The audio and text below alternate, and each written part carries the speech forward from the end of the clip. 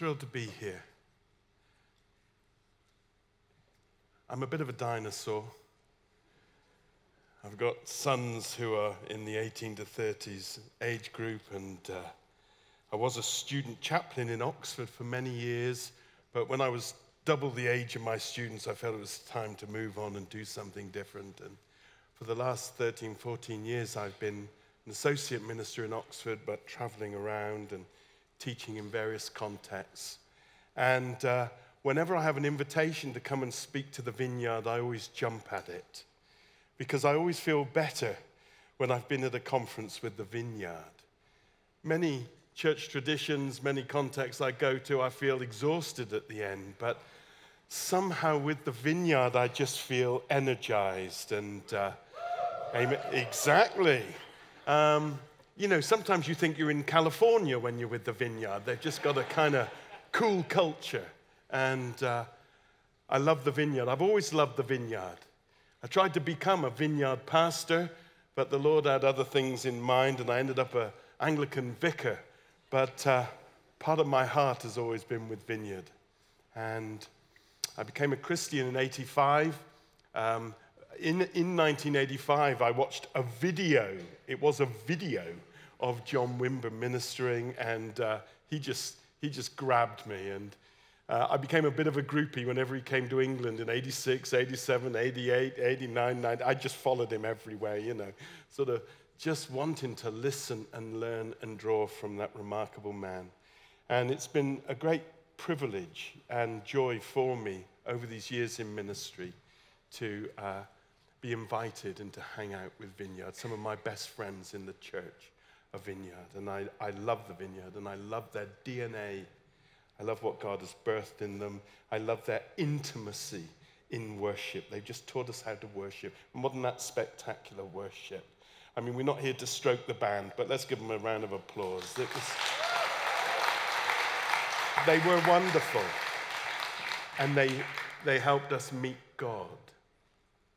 And I love their Vineyard commitment to the poor.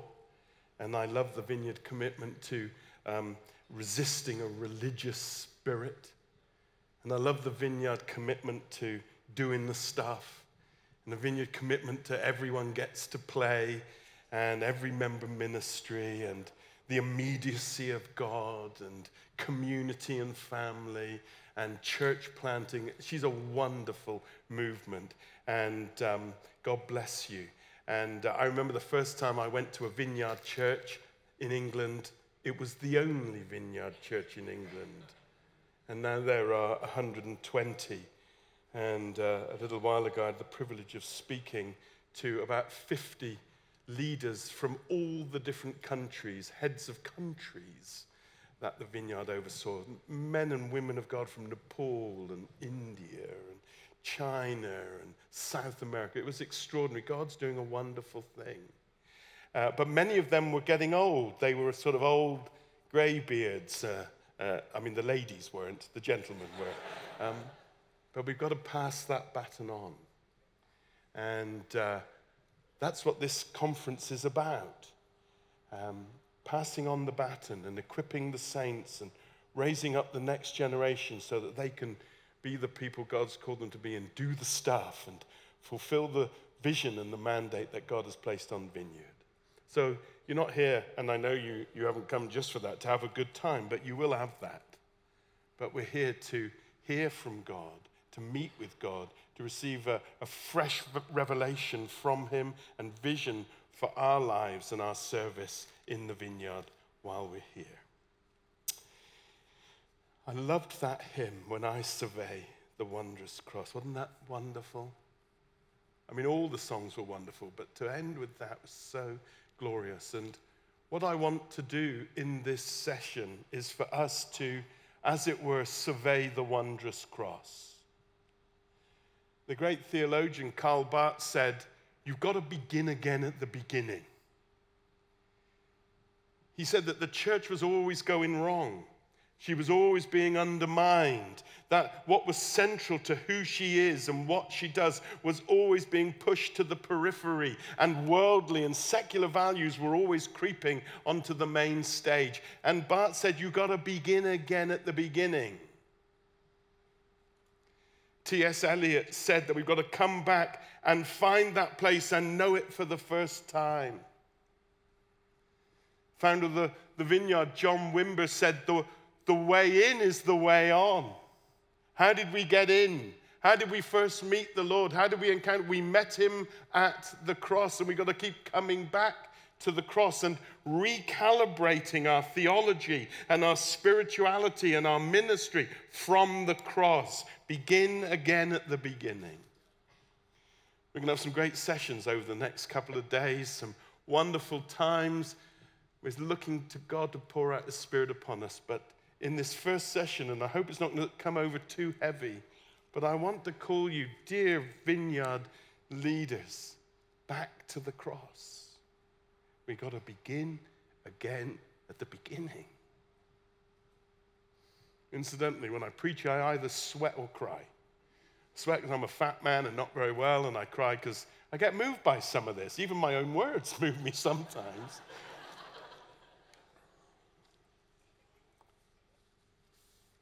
If you've got a Bible, which you have, I'm sure, on your phones, but there are some paper versions which I always recommend on sale today. Let's buy them all. Let them have a problem. Sell them, selling out.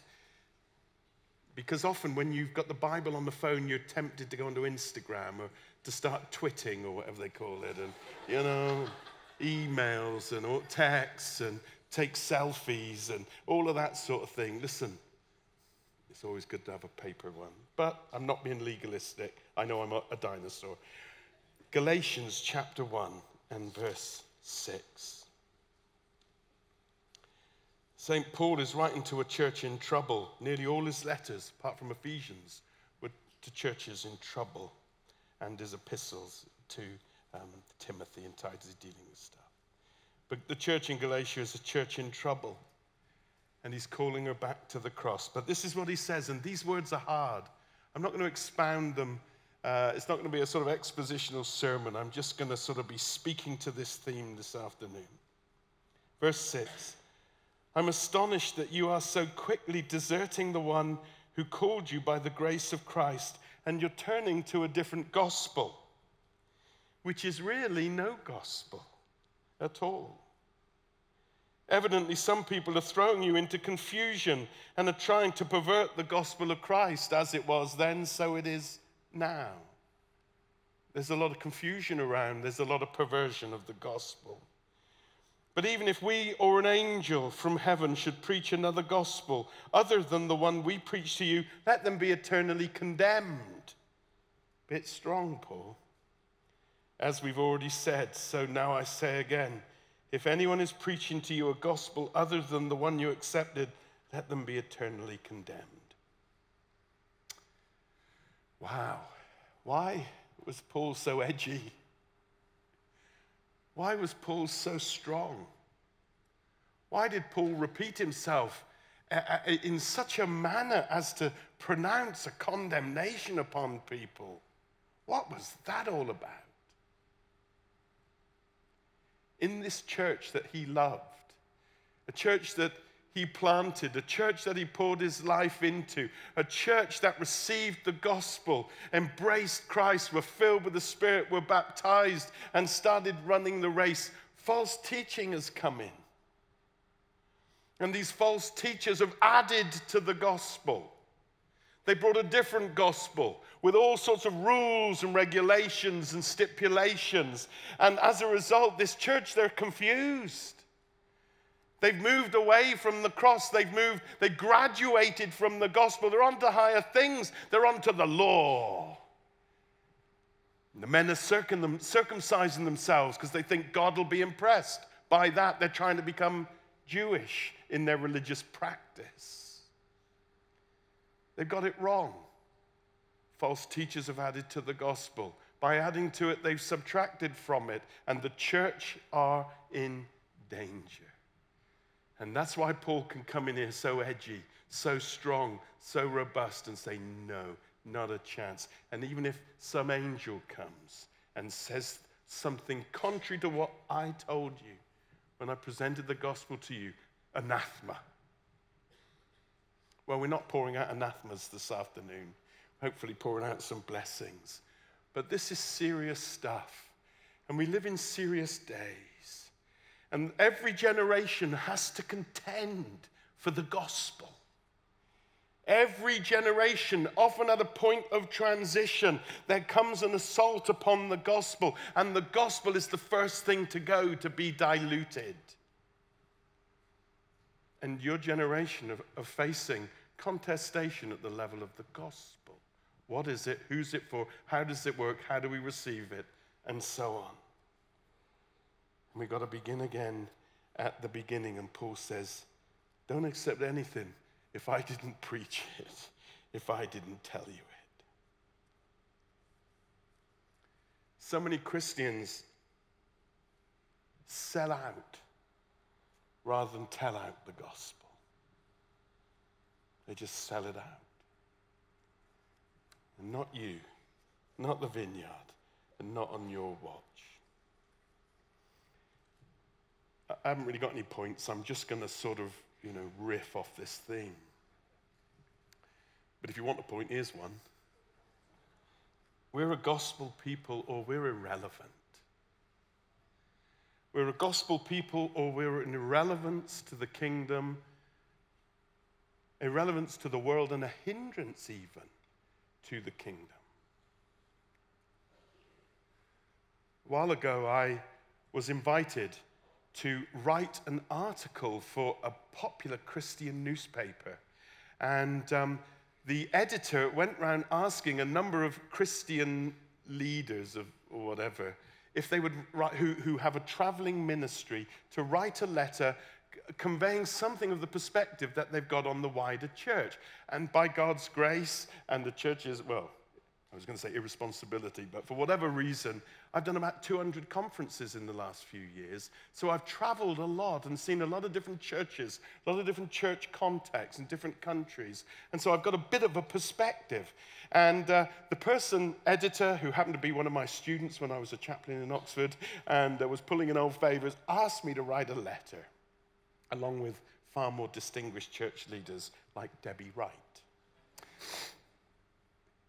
Anyway, I set aside a day, like a few weeks in advance, that I was going to write something on this. I didn't know what I was going to write, but I had a sense it was around this theme of the gospel. And on the day that I set aside to write on it and cleared the diary for it, I walked into work, but I walked into work a different way. And I've walked for 13 or 14 years the same way into work down the same road, but this time I went round a back street. I don't know why, I just did. And as I was going over one of these little bridges in Oxford, I saw one of those blue historic plaques. You know the ones I mean? At some point in the past, someone who you've never heard of lived here for a week. You know, the sort of thing. And it was one of them. And but it actually was talking about something that had died here. And as I looked at this, I saw it and thought, I've never seen that before. And then I carried on, and I just felt the Lord nudge me. So I went back to it, and I looked at it, and I read it again. There was once something here, and it is no more. And then it was as if the Holy Spirit began to speak to me. And he said, the church is in danger of just becoming a blue, historic, memorial kind of plaque or plate on the wall. At some point, there was a church here. At some point, there was something with someone who lived for Christ here, but no more. Relegated to a plaque on a wall. And it's certainly true that if you go around the country, there are hundreds and hundreds of churches that were, or church buildings that were set apart and consecrated to love God, worship Him, reach out to the community, expand the world, build up the saints, and they're no more. They've been turned into flats. Over 500 Anglican churches in London have been turned into flats, sold off. Or go to Wales. Every village has got former Methodist churches and former chapels that were once thriving and full of worship and are no more. You can buy anything in what was once a church. Carpet warehouses and phones and, takeaways. Wine. In Oxford, we got a wine bar in a former church. Get anything in a church these days except God in some of them. And I'm looking at this plaque, and I'm thinking, wow. And it's as if the Lord started speaking to me. This is the church. This is the danger of the church. And I thought, what is this about? At that moment, that very moment, I'm looking at the plaque. I'm stood there. I'm thinking, is this what I'm to write about? A plaque on a bridge. My phone goes off, and I picked it up, and there's this long text message from a mate of mine. And he says, I'm at a church growth conference. I'm leading the worship. I'm sat there, he said, playing the piano. Keyboards, not piano. Keyboards. Much cooler-ish. Maybe, probably not, but cool anyway. And said, I'm playing the keyboard, and the cross on the platform at the end of the church, in the East End, has fallen off. And as we've worshipped, the cross has hit the floor. He's texted me all this in shorthand, all these he said, but no one has noticed. He's at the side, leading, like the keys there, playing the keys. The cross has hit the floor. And everyone's lost in wonder, love, and praise with their eyes closed and their head back and their heart belting out. And no one has realized the cross is on the floor. And he just was amused by this. What do I do? Do I stop the worship and rehang it or what? What do you do? And it was as if the Holy Spirit just triangulated it for me, what I was seeing, my concern for the church, what he was saying about the plaque, the history, and the cross sitting on the floor. And I felt the Lord just say that if we drop the cross, we lose the plot. That's where it goes wrong. There are a number of factors that lead to that. But actually, if we lose the cross, we've lost it. Drop the cross and lose the plot. And so I just want to share a few thoughts about coming back to the cross and putting the cross central. And at the end of this session, we're going to bring in a cross. Apparently, they didn't have one here, but they've made one. I love the Vineyard. They can do anything, you know what I mean? If in the Church of England, we'd have to have faculties for that. We'd have to have PCC meetings. We'd have arguments. People would be concerned about cost. But Vineyard, Trent Nottingham, make one. We're going to have a cross in here. It's going to be beautiful. And I'm going to invite you at the end of this session to just not manipulate you, not pressure you. You don't have to do it. But it's going to be here. It might be here throughout the conference for you to respond. To just bring yourself again, whether physically or from your... Or mentally in your imagination, bring yourself to the cross and say, I want to be someone who lives from the cross, lives to hold out the cross. I am not going to be part of a generation that sells it out. I'm going to be part of a generation that tells it out. Amen? Come on, this is Vineyard. I'm not very good at that kind of thing, but amen? Exactly, yeah. Let me go back to being an Anglican, right. You know, in 1990, the Vineyard had a trip that Wimber and a few of the leaders went down to Sydney in Australia. And they had a conference there, and there was a real pushback from it. It didn't go too well. And there was a group of theologians there, some real hardcore conservative theologians in the Sydney diocese, and they produced a booklet called The Briefing. I remember getting it and reading it. And in it, they basically criticized some of the theology and practice of the Vineyard that was displayed at John Wimber's conference. And one of the things they criticized was the songs. And they said none of the songs mentioned the cross. Not one. They didn't talk about Jesus the Savior, Jesus the crucified, Jesus the one who bore our sins and took our punishment and took our pain. They just didn't talk about the cross. And the conservatives just said, this is not on. And it caused them to really worry about some of the other stuff. So they wrote a book criticizing Wimber. I read it. I thought it was, part of it was out of order. But there was a response from the Vineyard. This was Jack Deere. He was a theologian there at the time with Wimber, and he wrote this response. He said, John Wimber was ashamed before the Lord and embarrassed before these men who had pointed it out to him. And when Wimber returned home, he gathered all the writers of the Vineyard music and confessed to them that he'd been remiss not stressing the cross enough. And he asked all of the worship writers to begin concentrating on the cross in their work and in their meditation, and to begin reading and rereading some of the classic texts on it. And he made it clear that it was his desire to see the Vineyard Church find a new depth of worship around the cross. When I survey the wondrous cross, we've got to begin again at the beginning. We've got to come back to that place again and recalibrate where we are in line and in light of the cross. Our theology and our spirituality and our prayers and our missiology and what we think and how we are and what we do somehow must reflect.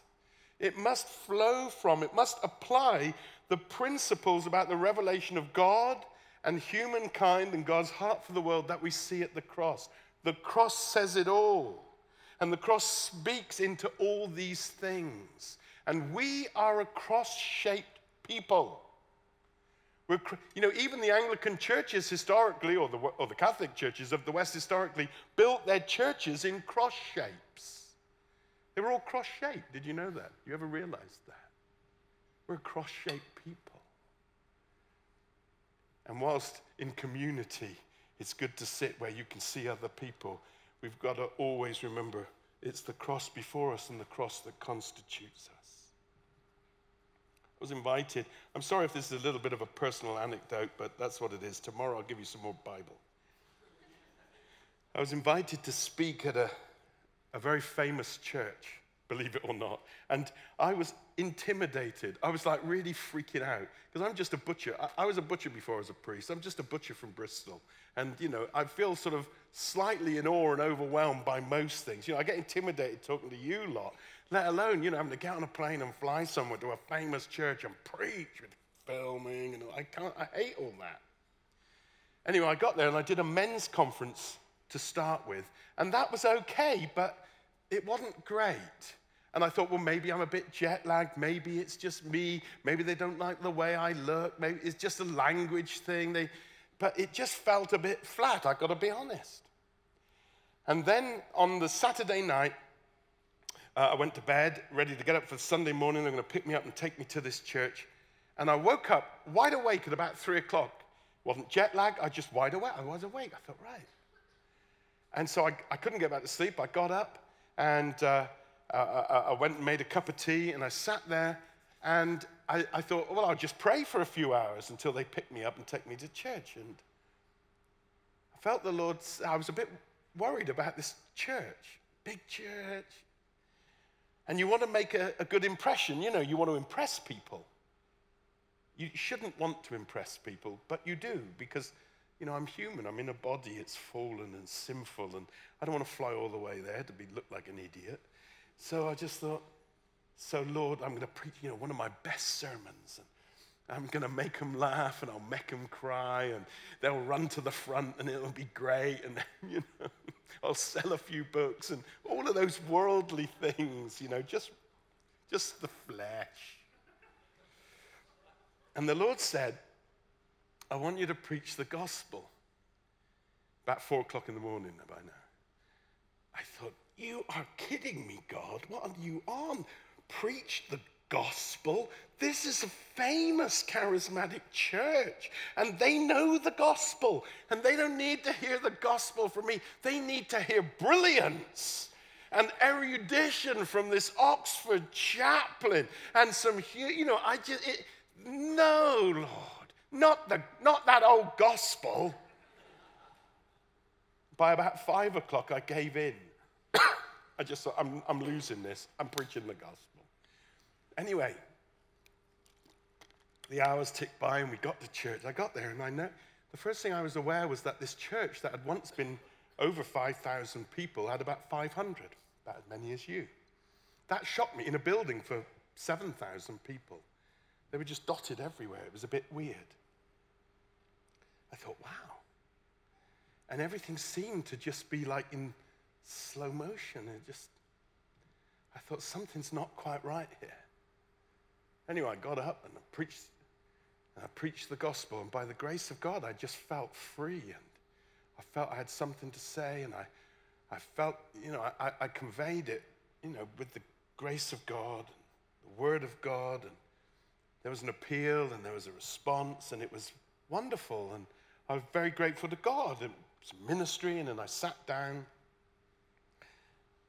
It was to the right. I sat down to the right, and the dear pastor came up to me, shook my hand a bit limply, and he just said, "Well, that was boring."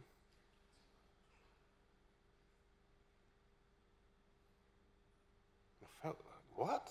Did I hear you right? That was boring? That was boring.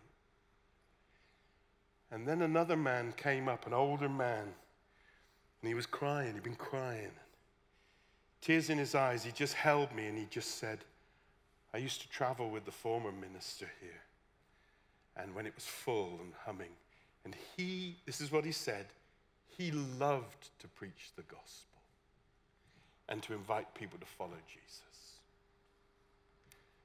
Now, when do I end? I think the Lord took me all the way there, miles away, to do a conference that looked like an idiot, to teach me something, that you can have had huge influence and real vibrancy and life and anointing and power and a global, you can have had all this wonderful fruit, but when you lose the centrality of the cross, the centrality of the gospel, things just wither away. And actually, it's not the cross that was boring. Church is boring without the cross, because the cross, which is the heart of the gospel, is the most energizing, life-giving, vibrant, wonderful thing this world affords. Everything else is boring by comparison. The cross is always being attacked, and it's always being abandoned. That's what happened here in the church in Galatia that Paul is writing to. They're just a few years in, and they've given up on the gospel.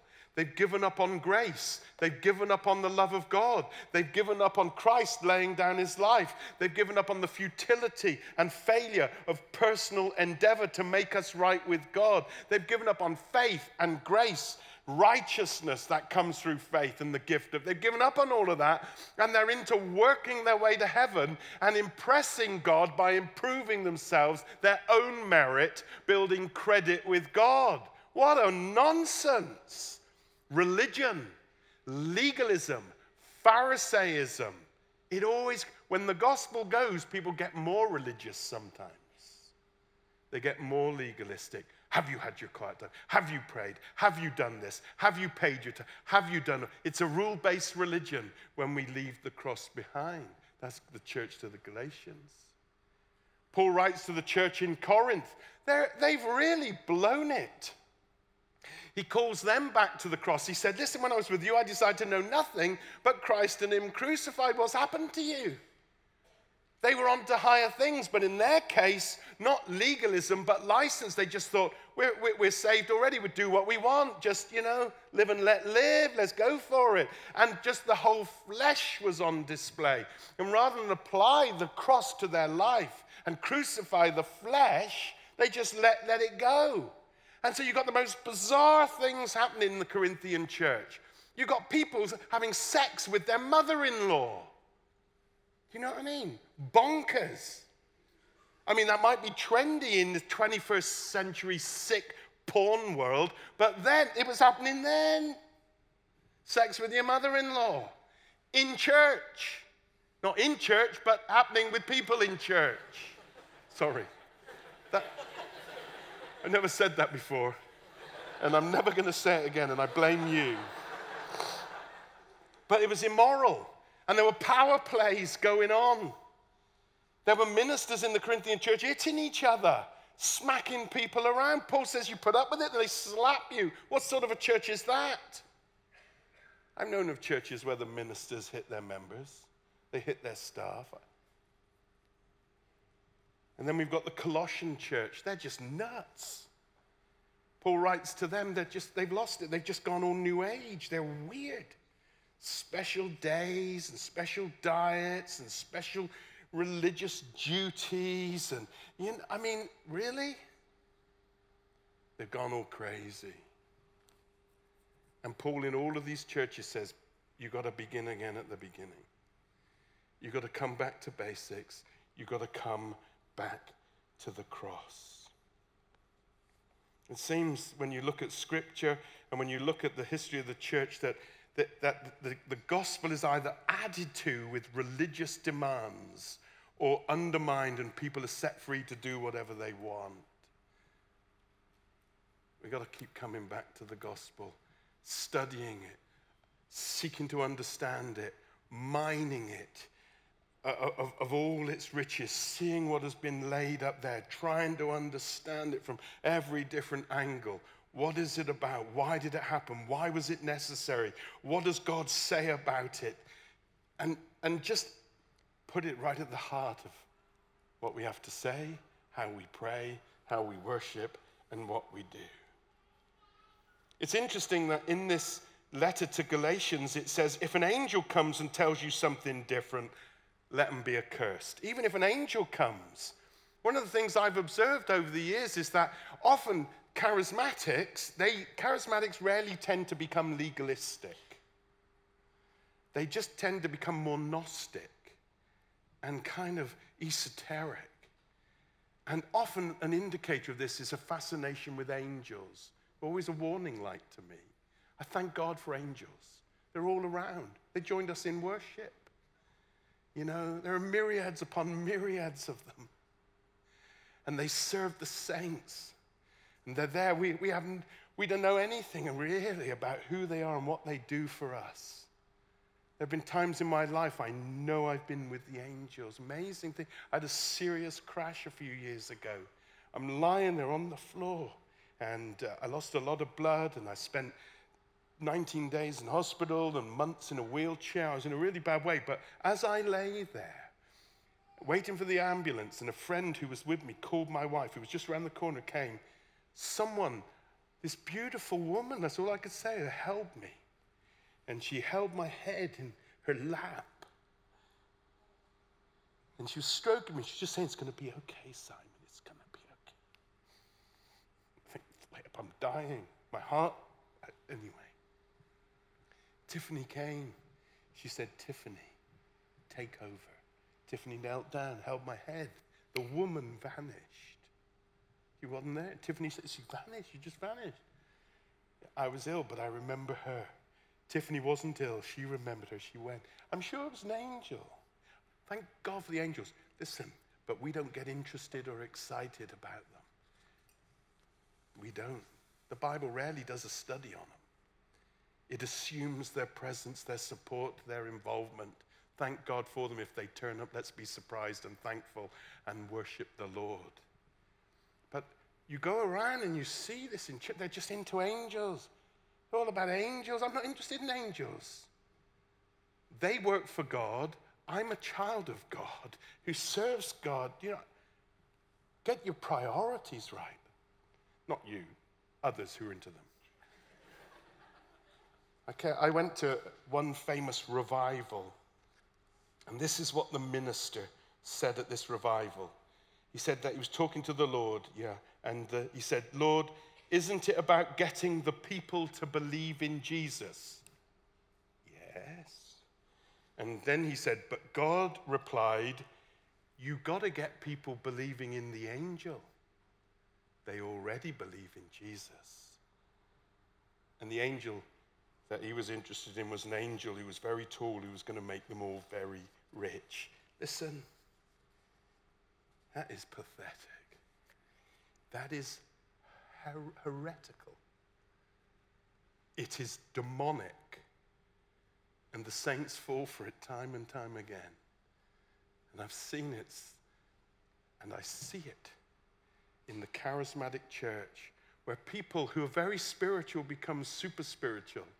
The most spiritual thing in the universe is the gospel. We're not interested in portals. It's at the cross that heaven touches earth. That is the open heaven. That is where we meet God. I know it's a bit strong. I'll tone it down tomorrow, honest. Let me have some water. One of the most influential charismatic leaders in years, written a book and ministry that's associated with the proliferation of feathers. And in his book, he says God wants to take us further, and we can only get there by following the signs. And our present understanding of Scripture can't get us there. We need to follow the signs. What are those? Like feathers. I don't want to overstep the mark, but listen to me. There are 400 billion birds in the world. And all of them molt every year, and some of them twice a year. And that makes for a lot of feathers. You find them everywhere. You find them in church, you find them in your bedroom, you find them in your underpants, you find them anywhere. Seriously, it is not a sign of God. It is an abstraction. It is a distraction. It is not the gospel. It has nothing to do with the gospel at all. And people even think there's evidence of angels. Well, apart from the cherubim around the throne, angels appear like humans. They don't have feathers. Seriously, I don't wish to be insulting, except what Paul says, even if an angel comes and preaches a different gospel, let him be cursed. So I feel I'm in the zone. I'm trying to be faithful. If I'm wrong, you tell me, but not right now. I'll finish this. In 1961, Arthur Wallace, one of the great apostolic leaders, said, the word is our standard, and by it everything must be judged. But alas, there has been a simulation of the movement of the Spirit, and things have been worked up by human ingenuity so that experiences have become soulish and superficial and not spiritual. He says, I'm wide open to everything that comes from heaven, but I am fearful of what men can work up. The test is the cross. We apply the cross, the love of God, the sacrifice of God, the blood of Christ, the redemption that he works. That's the spiritual thing.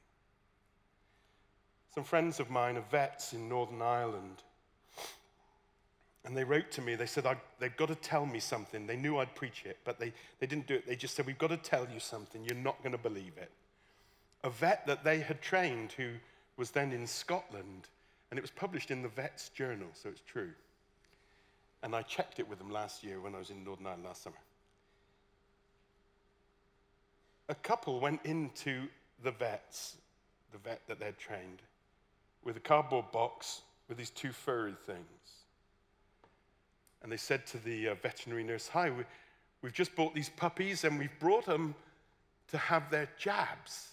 Their puppies, their first 8-week jabs.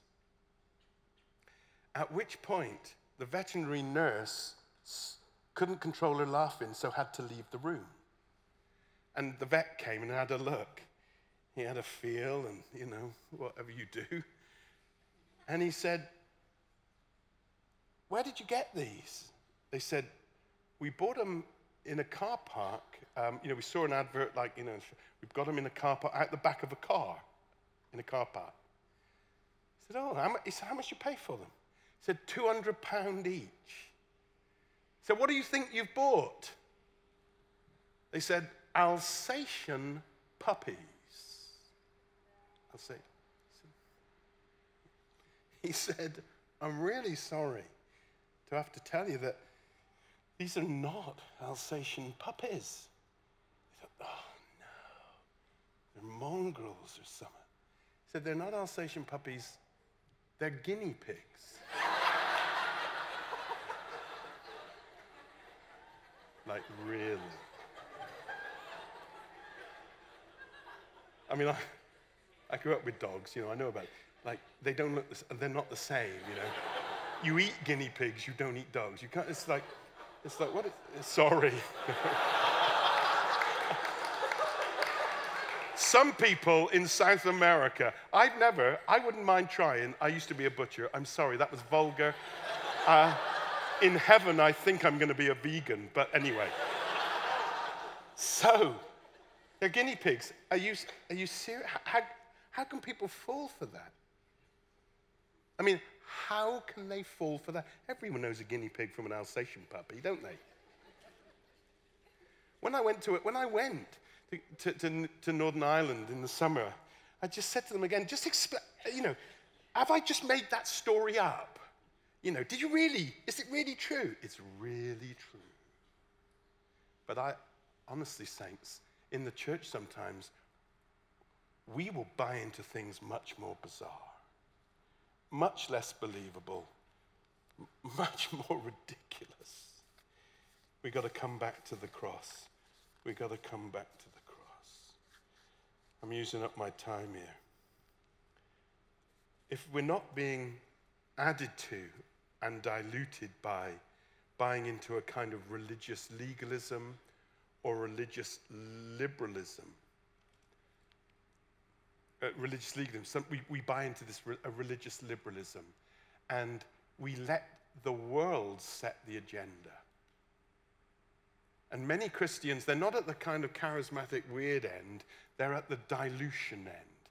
They're kind of homeopathic, and they just reduce. And whatever the world finds acceptable is what they'll accept. And they let the world become a kind of Procrustean bed where if whatever doesn't fit gets lopped off. And the first thing the world will go for is the cross, because it's foolishness to the Greeks and a stumbling block to the Jews. The world hates the cross. It is an offense, and they want to just clip the cross, whittle down the cross until it becomes a drumstick, not a cross. Let the world set the agenda. Matthew Paris, the atheist journalist, criticized the church. He said, "Why do you always bend to the prevailing mood? Why do you always bend? Why don't you just stand up and speak up for what you believe?" But because the world finds it an offense, often people have listened more to the world than to the word, and have tried to whittle it down. And there you've got all these Christian leaders who are very quick to write and tweet and blog and publish and preach against the cross.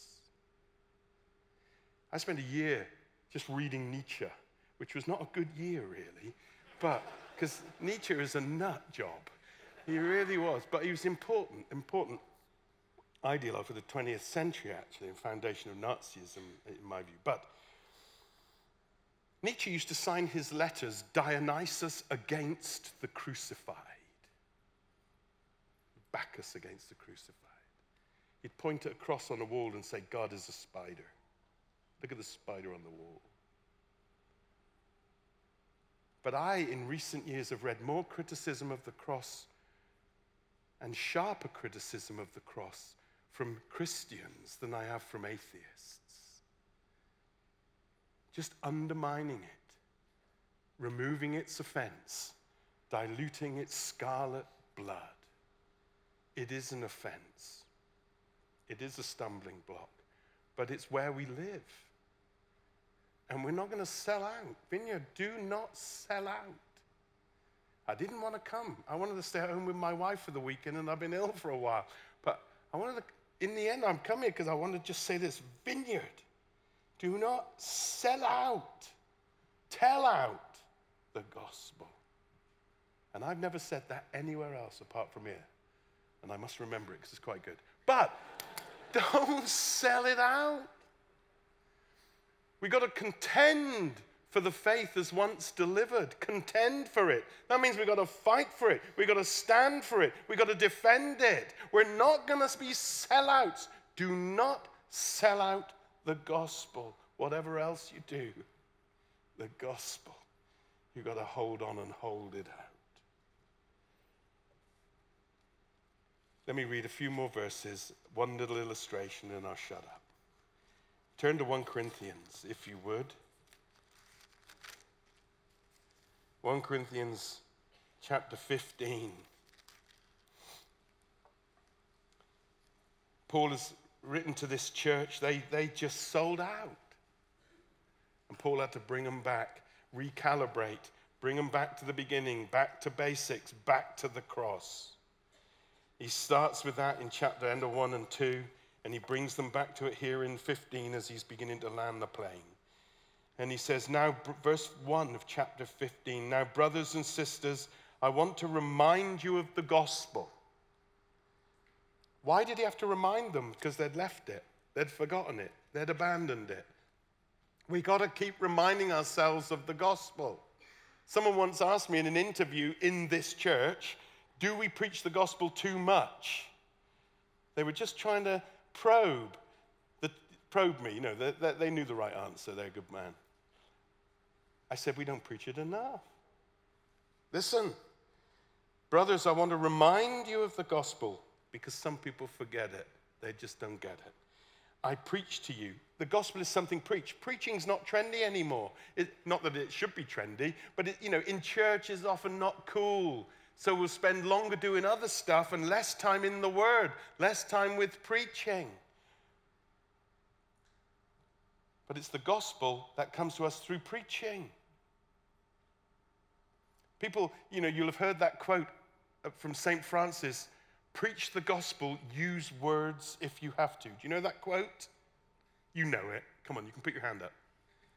Okay, a few of you know it. So it's often, St. Francis is often quoted, preach the gospel, use words if you must. But here's the thing, he never said it. He never said anything like it at all. In fact, St. Francis was a preacher. And when he couldn't find people to preach to, he would go and preach to whole flocks of geese because he just wanted to preach the gospel. And he would go and get hay bales and stand on them and preach to whoever would turn up. And then he'd go into the town and cast out demons. He was a ghostbuster and he was a preacher. Yeah. But we need preachers. May God raise up this weekend from this movement, young preachers. I'm fed up of going to conferences and being the old man with a grey beard preaching. It's always the same lineup. We like each other, but where are the new people? Where are the new leaders? Here, we're going to have time to pray for you guys to be preachers. But anyway, brothers, I want to remind you of the gospel that I preached to you, that you received. It doesn't work unless it isn't received. You've got to receive it, and on which you've taken your stand. You've got to stand on it. You've got to stand, and when you've done everything, stand. And by this gospel, you're saved. That's why it's so important, because it's the gospel that saves. It's not our mercy ministries. It's not our power ministry. It's not our beautiful worship. It's not our wonderful community and intimacy. These things create a context for the gospel. It's the gospel alone that can save. Those things can turn people onto the gospel. Those things go alongside the gospel. And you do that so well. But the gospel saves. And this is why it's so serious. Because if we lose the gospel, if we drop the cross, if we lose the plot, we got nothing by which people can be saved. And what happens then is we build a culture of church around lots of things like ministry and worship, but without the preaching of the cross, is it even a church? It's people who like ministry. It's the cross that saves. It's the cross that saves. And what is this? He says, for what I received, I passed on to you of first importance, not down the line. Number one importance, that Christ died for our sins according to the scriptures, that he was buried and he was raised on the third day according to the scriptures. The technicalities of what exactly went on, we will never plumb their riches. And we don't want to reduce it to some sort of algebra or equation.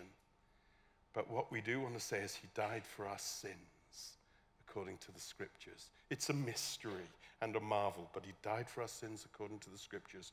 And he rose again, which showed that his death was sufficient and acceptable. And in rising, he conquers death, the consequence of sin. And we, by faith, hold on to his train. And we follow him all the way to heaven. We had a chap in our church. With this, I finish. I'm sorry if I've gone on too long. I'm sure I've gone on too long. We had a chap come to our church, a visitor from northern Nigeria. Spent a year doing a master's degree in Oxford. He was a Nigerian priest. And on his last day, I confess I didn't even talk to him. I saw him in church. It's a large church. I don't talk to everyone. I'm rubbish pastor. That's why they send me away. Anyway, we interviewed him on this last day. So he said, so, hi, and so you've been here for a year? He said, yeah, I've been here for a year studying for a master's. Wonderful, and where are you from? I'm from northern Nigeria. And great, what do you do there? I'm a priest there. And then the interviewer, Charlie, my colleague, said, how is it? He said, it's very tough. Oh, really? How tough? He said, well, people I train with are dead, and, we're persecuted, we're harassed, and, they've tried to bomb my car, radical Islamists, and, we're in a lot of trouble at the moment. Things went a little bit more serious at that point. And then Charlie said to him, do you have anything you want to say to us before you go? Anything you got to say? He said, just this. This humble, noble Nigerian prince of a man. He stood in front of us and he said, do not sell out on the gospel here in the West that we are dying for in Africa. Don't sell out on the gospel here in the West that we're dying for in Africa. And you'll have seen this year about all the ongoing trouble in northern Nigeria with the Flasha tribe and the burning down of all the churches and the Christian communities. Many have been slain. That's his people. Don't sell out on the gospel here in the West that we're dying for. Vineyard, I know that was serious. We're going to have some wonderful, encouraging, uplifting themes throughout this weekend. But I just want to lay down that as a foundation. The future of the church is in our young leaders. And the young leaders, they've got so much energy and vitality and dynamism and gifting and creativity. I mean, they blow my mind, your generation. I look at my sons and his friends, and I think you're amazing. Really. Wow, what couldn't you do if you put your mind to it? With all the ability that you have and the technology that is now available, what can't you do? But whatever you do, you've got to be people rooted and grounded at the cross. And I know you're not going to sell it out, but you're going to tell it out. Let's stand. I'm going to pray and I'm going to hand over to the team.